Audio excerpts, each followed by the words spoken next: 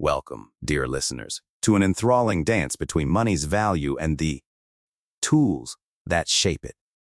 Today, we're diving into the intricacies of monetary policy and inflation, a topic that, believe it or not, plays a vital role in that cup of coffee you bought this morning or that dream vacation you're saving up for. Picture, if you will, an intricate ballet. The dancers represent the central banks and fiscal policymakers of the world, moving gracefully to the rhythm of the global economy. Their every move, every twirl and leap affects the delicate balance of price stability and employment in the lands they govern. Now, consider inflation as a tempo in this ballet, a speed at which the cost of our daily bread, our homes, and our luxuries rise.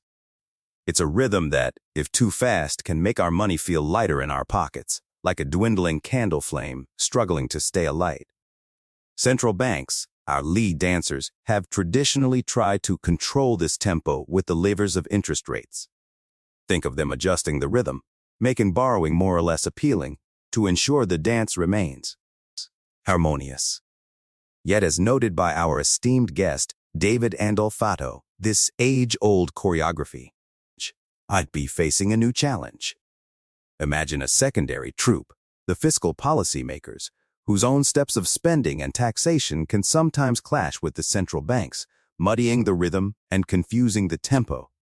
If they spend excessively or reduce taxes in an already bustling economy, they might unintentionally quicken the inflationary beat. So, where does this leave our central dancers? Should they retreat to the wings? Rendered helpless?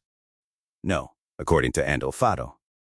They must instead choreograph innovative steps, perhaps venturing into uncharted territories like direct lending or, dare we say, joining hands with the fiscal troupe in a coordinated dance to keep the tempo balanced.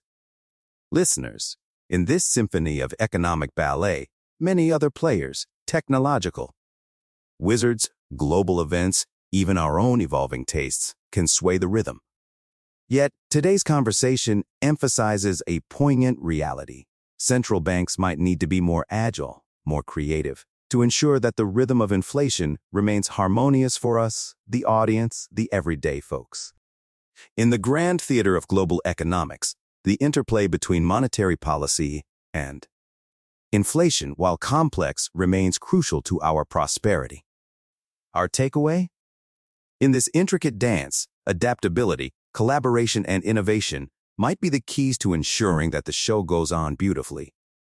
Thank you for immersing yourself in today's exploration of monetary policy, inflation. We trust you've walked away with fresh insights and perhaps a newfound appreciation for the silent ballet that shapes our economic world. Until next time, keep dancing to your rhythm and stay curious.